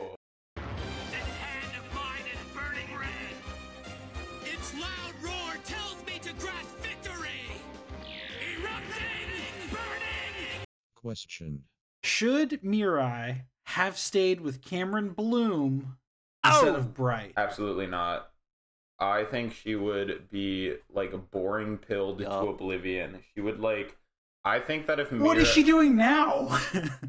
I don't think she should have ended up with Bright, but I think if she ended up with Cameron Bloom, she would have woken up and been 35 years old and then being I hate my life, and then just divorce his ass and go do something cool. Actually, no. I think she should have... Okay, this is what I think should have happened. I think Mirai should have married Cameron, but then I think being in such a boring relationship would make Mirai realize what a cool person she is. Yeah. And then she would have, as an expense to Cameron, she would blossom into the great person that she is. So that is my answer. Mm-hmm. Cameron would be left in shambles. Yeah. And would almost certainly end up on Shangri-La, rummaging through all of the junk, trying to put his life back together. But I think Mirai, I want to see, like, I don't know. It was a marriage of convenience. I would like to see a lot. Damn, B. So because Mirai's family was, I think, important. Her father was an official, right? Like a very important governmental. Sure. And then Whatever you say.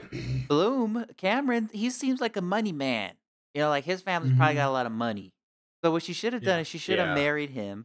Stock. Then, you know, get some prenups in order got that get a capital divorce, rolling. take down, Make your money grow. and then she starts her own privateering organization. Pharmaceuticals company. Pharmaceuticals.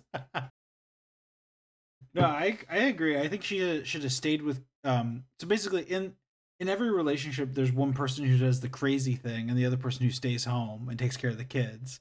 So in Bright and Mirai's relationship, Bright is the one.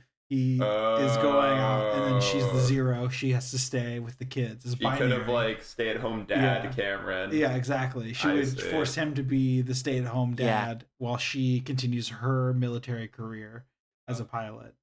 So that's my thought on it. I think we all kind of. It's all fucked up. It's all so annoying. And Yeah, the whole arc is stupid. Yeah, but it just sucks. Like dumb character. Yeah, I don't know why. For some reason, the show is insistent on, or like this franchise is insistent on, like keeping a lot of keeping some of the male characters around, but like having really powerful female characters who then don't continue to be powerful. I think, or like they just don't keep them around. Dude, I think that I don't know. I've been thinking about this a lot lately, but I think that if you get extremely into this franchise, and especially if you put this franchise on like god tier at like a really developmental age, you could have a extremely skewed point towards like how to treat like women in society and everything. I don't know. I get like very scared for the people who are like way into like anime and stuff like that. But like later on, do you remember when Char is like in the having that intimate moment with what's her name? Yeah, and he is just like, you keep me stable, you're the only thing, and she's like, yes, of course, Char, I'm here for you. Like, I don't know, I like really don't like that like mommy boy aesthetic, and I feel like Gundam is insistent on. Yeah, but that's also like any sort of romantic relationship in the view of movies. And that's not only, we can't only put that on anime, because I feel like there's so many, like You Complete Me, fucking, you know, Tom Manic Pixie Dream Girl, horrible. Exactly. Yeah. No, I mean, you're right. It's That's the exact fair. same fucking relationship that men have to women, and Internal Sunshine of the Spotless Mind, or all these fucking things where like the main character is a man and the women are just there to help him like figure out the puzzle brain that like, is you his figure own out my life, and then now that Yeah. I'm all fixed, I can like, the movie ends. when it's really like, you just gotta go to therapy, Go to therapy, Go to baby. therapy. Start a podcast, baby. Go to Monetize. therapy, baby. Monetize Get a the Casper content. mattress, baby. I'm not depressed anymore. Sponsorships. You ever been to baby. Subway sandwiches, baby? Hoodies, baby. Herbalife shakes. Yeah, dude, they're putting trace amounts of Lexapro in the light mayonnaise at Subway. You're just not hydrated, Cameron. Cameron Bloom, drink some water. Cameron Bloom took a bubble bath, and now he's got a fucking bloodlust for Bright. How about you try yourself a kombucha? Cameron, bitch, biatch. Biatch. Christian, we're Abigail, for the listeners, Abigail, my lovely wife, is bringing back Biatch. Yeah. Biatch. 2021's the year of Biatch. From the 2000s. Yeah. Obviously, words have weight. Yes, Biatch credits to is funny. Abigail. Every time we say Biatch to Abigail, all the listeners have to Venmo Abigail $1. Yeah, exactly. Because you guys bringing it That's how back. we monetize, baby. And if I catch you saying it out in the real world, I will fucking give you a wedgie. Yeah, we're gonna You steal your nerd. lunch money and buy Subway for both of us, but you just don't have the decision on where we're eating. I'm like, give you a wedgie, slap you both sides of the cheeks, give you a kiss on the forehead, give you real confused day. Wow. I love you, but I hate Love you. you, but I love you, but I Shut hate up before I you. kiss My you. fucking grandson. Disappointment, you son of a bitch. I love you. After Shar leaves the treaty talk, the treaty table, which is, I feel like they were doing a podcast there. Oh. The treaty table. Yeah, most certainly a podcast. Called the treaty table. Treaty talk. So after that, Shar decides to ride a horse back to his base, I guess. Dude, I that don't horse came in understand- handy Whimsy. later. Yeah, I don't Whimsy. understand. You know, you gotta add a little bit of magic. well, Why is he riding a horse? Yeah. I He's a don't know. horse girl. Who cares? Char's a repressed horse girl. he is a manic pixie Dream horse dream girl. Shar. Manic pixie horse girl. Yikes, that is truly the final boss of life. Yeah. Actually, maybe Quest is like, if the movie's about Hathaway, then Quest is the manic pixie dream girl. Hondo P. Yeah. Quest is a really, like, I mean, I feel like checks a lot of the boxes of that trope. 100%. Yeah, blue hair.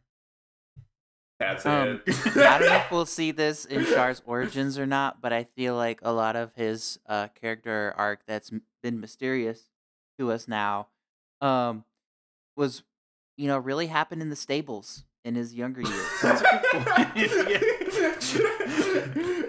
Char learned how to treat people as he saw the horses eating up the hay. Char is like, wow, human. No, that's why he hates humans so much, because humans treat horses so bad. That's a good point. Yeah, he sees humans Riding horses. He's like, sees the Kentucky- horses should the be Kentucky riding Derby, humans. and he just gets so pissed that he was to throw an asteroid at Tibet. Treat horses better. Char, there's horses on the planet too. Fuck. But Horses get cold too, Shar. Oh shit. Even with the blankets on them? Shar invested heavily in horse blankets, Yeah, like right before this plot. So yeah, anyway, Shar gets on a horse, don't know why, but he's basically riding a horse to get from point A to point B, whereas Amuro is riding around Londinian, just Fucking like in the middle of a three-balling. war. In the middle of a war, firstly Amuro gets Haro, which is a cool moment. Haro comes back, which is super cool, and then Amuro decides to take Hathaway and Quest for some reason on like a joyride. yeah, the Joyride. safari joyride, but there's only birds around. And he runs in. They all run into Shar, who's riding a horse. Amuro then leaps from the buggy Yeah. / Jeep Wrangler. Leaving two children Without inside telling of it. anybody, without saying, Hathaway, take the wheel. He's Yeah, like, he just I jumps don't out care of if it. these two kids die in a crash. Yeah, I gotta get Shar. Yeah. and he tackles Shar off of a horse. Shar most certainly would have his collarbone broken at this point. Like, the fall from a horse is not going to be fine. And they take a tumble, Hand-to-hand combat. and they have a couple punches. There's some good sound effects here. And then Amuro pulls out a gun to kill Shar, I guess. Wes, for some reason, is immediately like, This man is like Dream Man. Yeah. Like he is the answer to all of my questions. exactly. And she grabs the gun out of Amuro's hands and then holds Amuro and Hathaway up as the clown Zaku arrives Clown Zaku. with Giane as the pilot and takes away Shar and Quest, who is immediately taken into Shar's ranks. Yes. Simon, can you describe for the listeners the Clown Zaku in case they don't remember or haven't watched the movie? Yeah, I'd love to. So, we live in America here. Both Michael and Christian and I, we all live in America, and we have this restaurant. Yeah, we live in America, but it's starting to feel like Soviet Russia these days. Am I right? All right, Michael, save that for other podcasts. God bless America. Yeah, that's us, motherfuckers. But we have this restaurant chain called McDonald's here, and you might have them where you live, but and the character, their kind of headliner of McDonald's, their mascot is this gentleman named Ronald McDonald, who has this wacky color scheme of yellows and reds, I think to elicit the ideas of perhaps ketchup and mustard. But this Zaku is essentially, they took Ronald McDonald's color palette, they added blue in as well, and have it looks like a child got a hold of a coloring book of a blank Zaku and just went fucking nuts with the crayons on it. And now we're supposed to respect it like it is a, threatening force. But that is my description of Clown Zaku. I love him more than anything. Like, imagine if I bought a Ford Mustang, like electric blue, and then I took like one of the doors and painted it yellow. Like a Sharpie. With just like matte spray paint. And Yeah. then I painted the base of the car's gloss. And then I took like another section, like the tail end of it, and made it red again. Yeah, using like house paint that like you have left over from painting your door, and then like, and that's what this Zaku looks like. yeah, it's it looks fucked like up. shit. I am sitting here in silent disagreement. What the fuck? Okay? Dude, do you know what This- we're talking about? This mobile suit, excuse me, the Oh, it has a RMS name. 111, is fucking badass looking. I don't Share know your what you screen guys real are quick. I talking wanna see what about you're looking here. at. Yeah. Talking Just what about. you're saying. Because I want to make sure we're talking about I'll the same show you. thing. If you're gonna go to bat that this is cool, Yeah, unfortunately, Alex has created an odd number of people now. yeah. So we can bully you. Yeah. But we can also bully. Going live.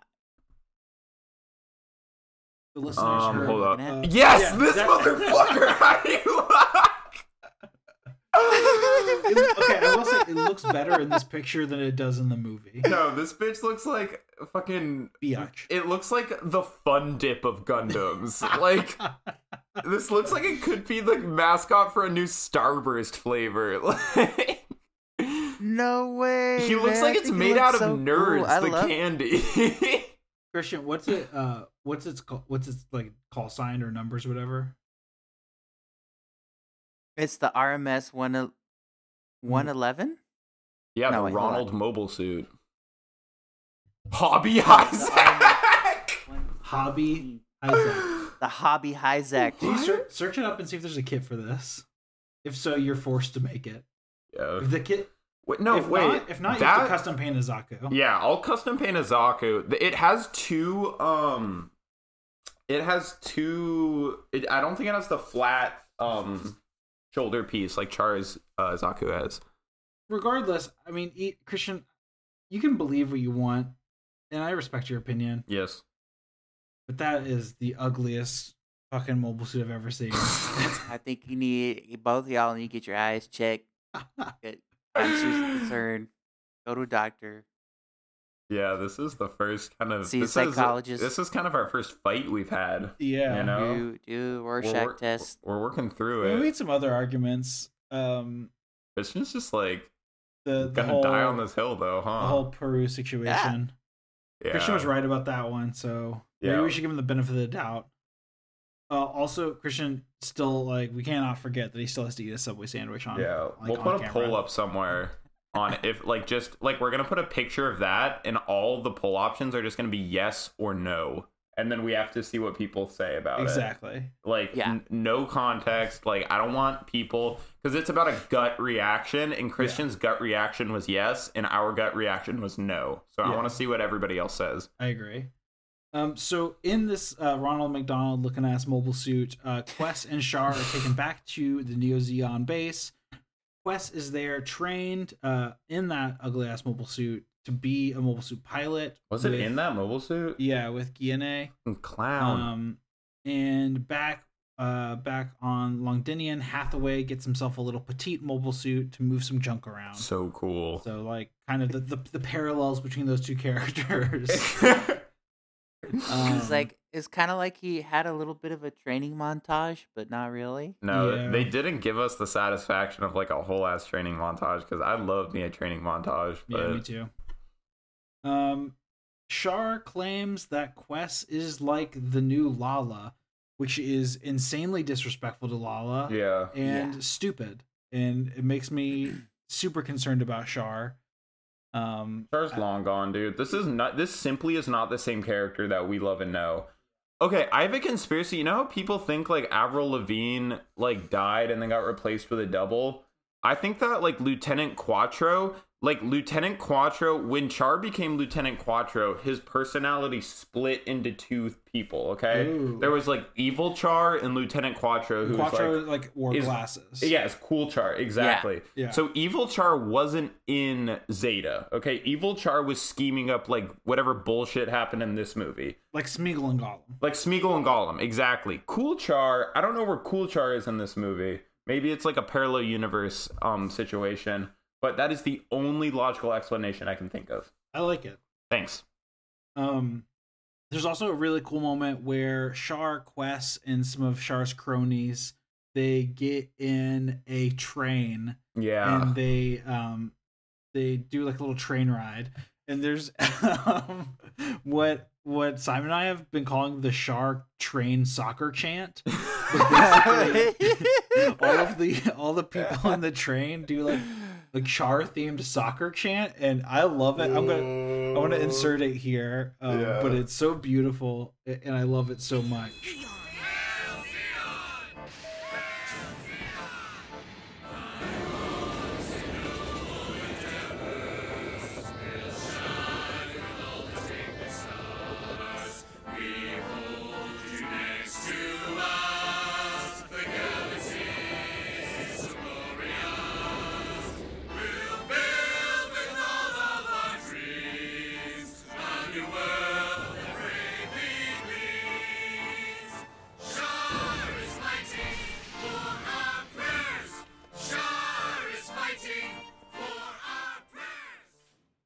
And I really wish that there were enough Gundam fans in the world for us to do that in an actual soccer game. Start a whole Char song. Yeah, at a fucking soccer stadium. That'd be sick. Man. This like half of the movie kind of ends with a little bit of like people trying to explain about what's happening with Char. So we get Char and Nanai in Char's room. They're both wearing robes, so I think we can assume that something happened beforehand. Maybe they, a bath in separate bathtubs, like in those erectile dysfunction maybe they commercials. Were to you know what I'm good talking about? point. Yeah, the Cialis commercials where they're just in different bathtubs. Yeah, that's probably what happened. And you have to assume that the man has like a massive boner because he took Cialis. Char is suffering from ER or ED. He's suffering from ER, the show. Erectile. ED, ER night. Respiratory. What? But yeah, was this before or after like the scene where she was like, "I'll comfort you, Char," because that did look like a nice hug. Yeah. In all fairness, but they have like a discussion about Quest and Lala and Char's plan, and to be honest, it didn't really shed much light, in my opinion, on what he's up to.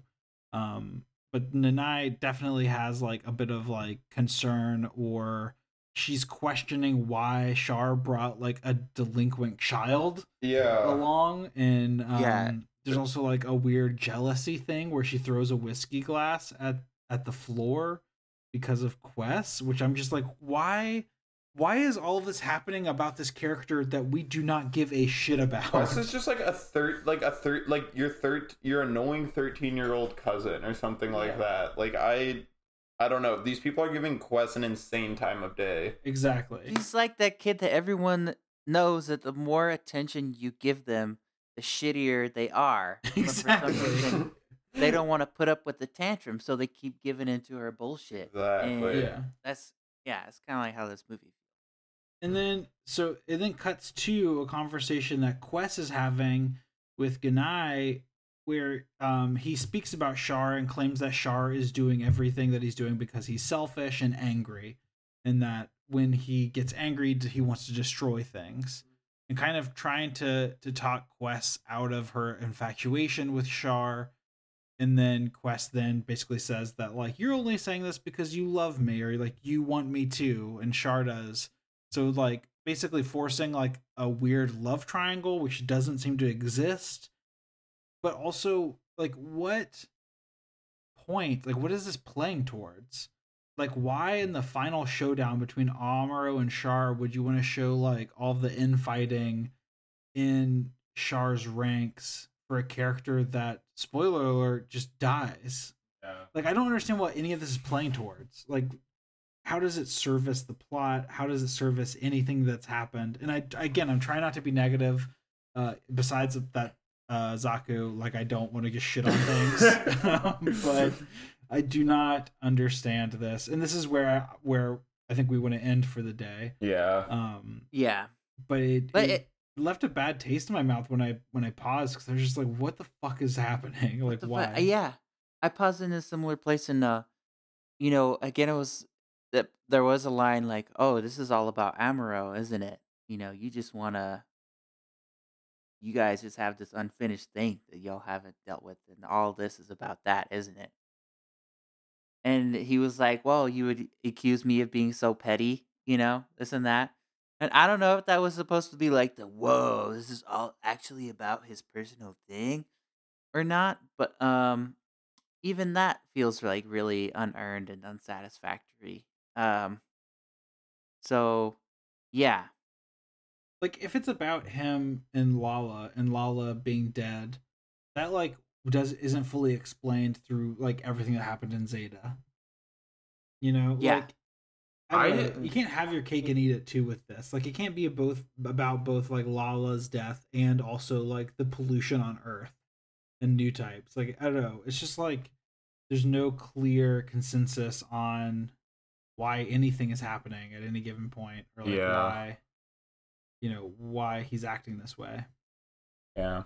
And that's what inevitably distances you from the story or the movie, right? Because you want to, like, have that connection with the characters, understand why it is they're making all these, like, big brash moves, these big dramatic moves, and you just can't, and it kind of takes you out of it a little bit, and that's killer. I agree. I don't know, guys. I don't know what to say about this. I don't know, man. Up in the air, man. Yeah. We'll wrap it up with part 2. Maybe we'll have some. I'll probably watch it. I mean, I have to watch it again to get some of the audio clips that we mentioned. I was actually looking forward to that between now and the next time we talk about this, like rewatching it with all of your opinions in my head too as well. I don't know, man. Yeah, I mean, like, there's still a lot that I like about it, and I do want to make an effort to appreciate, like, the animation and bro, the credits rolled. Did you remember how many people, like, those credits were? So many people made this movie. I don't know, making an anime is truly a feat of human ingenuity. It really is. Yeah, I mean, and like I said, I spent a lot of time. Everything I've said about this movie is a negative, but at the same time, I enjoyed watching it, and I love talking about it. So, yeah, this is also probably one of our longest episodes we've had. So, like, I mean, I guess this has more to do than, like, what is good. Like, is good talking about it for a while, or is good, like, I don't know. Amazing conversation at the very least. Yeah. I did see, so I think I may have mentioned that this person that we follow on our Twitter account for the podcast, who made this incredible Rue Luca cosplay. It was so cool, and so I followed them, and they were on a podcast talking about Char's Counterattack, where they had all just watched it for the first time as well. And they kind of said, like, they said whenever they talked about it, like, yeah, we just recorded a 3-hour podcast about Char's Counterattack. What it comes down to is the movie is bad. And obviously I haven't listened to it yet because I don't want to be influenced by them. There's so much good like Gundam podcast out there, and like I'm not competitive with this whatsoever because again, like, this is just something we do for fun. We are making $0.00 off of this. We cannot say this enough. This is literally an excuse for us to basically watch anime and talk and talk shit. Yeah, exactly. So like, I will definitely get around to watching that or to listening to that podcast at some point. But I don't want it to color any of my view of what we've watched so far. But it is somewhat like nice to know that that other people would agree that this sucks. And I think maybe they've done the same thing where they've watched it in order. And I think maybe if you just watch this on your own, you would think that all these things are developed. But when you watch it in order so close together, you can see how quickly this kind of falls off. So yeah, I think in a bubble, this movie might be really good. If you don't care about Zeta or Double Zeta, like, yeah, the action's incredible, the animation's incredible, the music's good, like, all of that stuff is good. It's just truly like more about what we didn't see than what we did. It's just like jazz music. This movie is just like jazz music. Yeah, it's about the notes they're not playing. You know, but this is in a negative way. It's about the notes they choose to play. Yeah. It's like bad jazz. But I think we should leave it there for the day. I think we still have a lot to talk about, and at this point, we're just saying the same stuff over and over again. True. Did you all have anything else you wanted to get out about the first half of this movie before we move on? Anything we missed? No, just that, like, the train scene, that's when the Cold War metaphor really hit me. Yeah. Because as they're driving through that city, like, it looks very reminiscent of, like, Eastern Bloc, very utilitarian and gray, and people are chanting this very song for Char.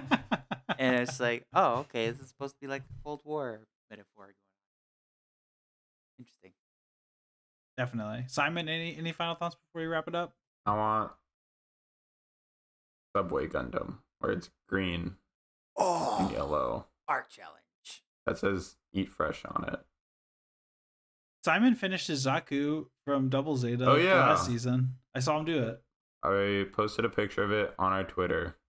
And another podcast came for our throats. Yeah. Whoa. Don't talk to me. I don't want anyone to talk to me ever on the internet, in real life. I am a one-way street. No, they didn't really come for our throats, but they called helped out me. Yeah, they called out Simon for having the skirt on backward on his Zaku. Yeah, which is funny as fuck. I don't know, man. Embarrassing. We are beta podcasters. Yeah, we truly are. Where's the virgins? We're the Virgin podcast. The Chad podcast is putting Zaku on correctly. Virgin podcast is fucking spray painted Zaku with skirt on backwards. I hope that when we see them when the Gundam podcast office reopens, I hope that they don't give us wedgies. Yeah, I do too. I miss that Gundam office toilet. My head's been in it so much. Yeah, little known fact, all the Gundam podcasters, we all go to work at the same office building. It's a co-working space. Yeah, it's WeWork. We're in the basement. We have the shittiest space out of all the shit. We actually have to work out front, and like it's really tough when it rains. Yeah, sometimes they make us go outside. Yeah, the security guards give us a really hard time. Like, I think that they are also in on it, just like, give them a really hard time. Oh, we know you. We see you every day. Exactly. They make us work inside the Starbucks across the street where the Wi-Fi barely reaches. Because at the Starbucks, they hate us too. Yeah, they hate us at the Starbucks because we only order frappuccinos. Yeah, and we destroy their bathrooms. And then I was trying to make a Zoolander reference, and they just didn't get it. Yeah. No, they hate Zoolander at that Starbucks. Yeah. They all the baristas at that Starbucks specifically said they hate Zoolander. Christian, don't make references. To be fair, you ordered an espresso and you were like, "What is this? A coffee for ants?" And you've said that joke every single day since then. I'm starting to understand you don't have their an orange hatred. mocha frappuccino? You don't have that anymore? I think I've caught the black look. Okay. Black look, pup. I think Zoolander's probably a bad movie too. Come back next week when we review Zoolander. Zoolander's counterattack. Oh, yes. Oh, man. I dare someone to draw Zoolander a Gundam. Like, what kind of Gundam was Zoolander pilot? That sounds like so much work for such little payoff. I need you to do this whole thing, and we'll mention you to our 12 listeners. So we can go, oh, haha. Cool. Funny Nice. bit. Funny bit. Yeah, bet. What a funny bit. Bye. We love you so much. Thank you for listening. Thank you, DJ RX78. Thank you, Christian. Thank you, Simon. Thank you, Alex. You're out there. You give us energy every day. Thank you. Yeah. Thank you. Alex is still very much part of this, even though his voice isn't here. Thank you to my lovely wife, Abigail, who has brought Biatch back into our lives. Whoa! TM. Thank you to everyone on the internet who uploads pictures of the clown Gundams and Zaku's and puts them in their proper place so that we can find those resources to share with you. I also want to say thank you to the sandwich artists. I want to say thank you to my mom and my dad, to my dog. I want to say thank you to Barack Obama, Tom Cruise. Thanks, Obama. Yeah. And thank you to God. All glory to God at the end of the day. This is a Christian podcast.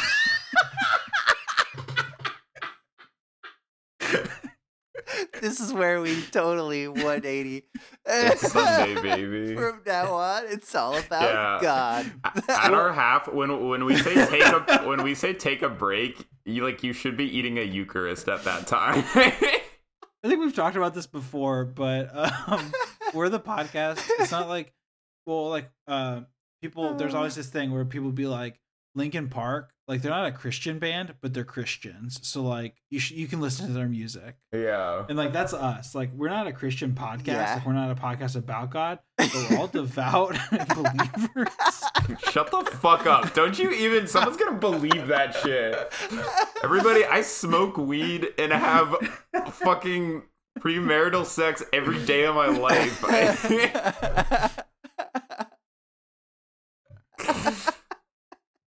I'm badass. I'm cool as shit. All you guys are Christians. This is not what he was like when we prayed before we started. Anyway, thank you all so much for listening. Thank you. We love you. Bye. I'm ending this fucking recording.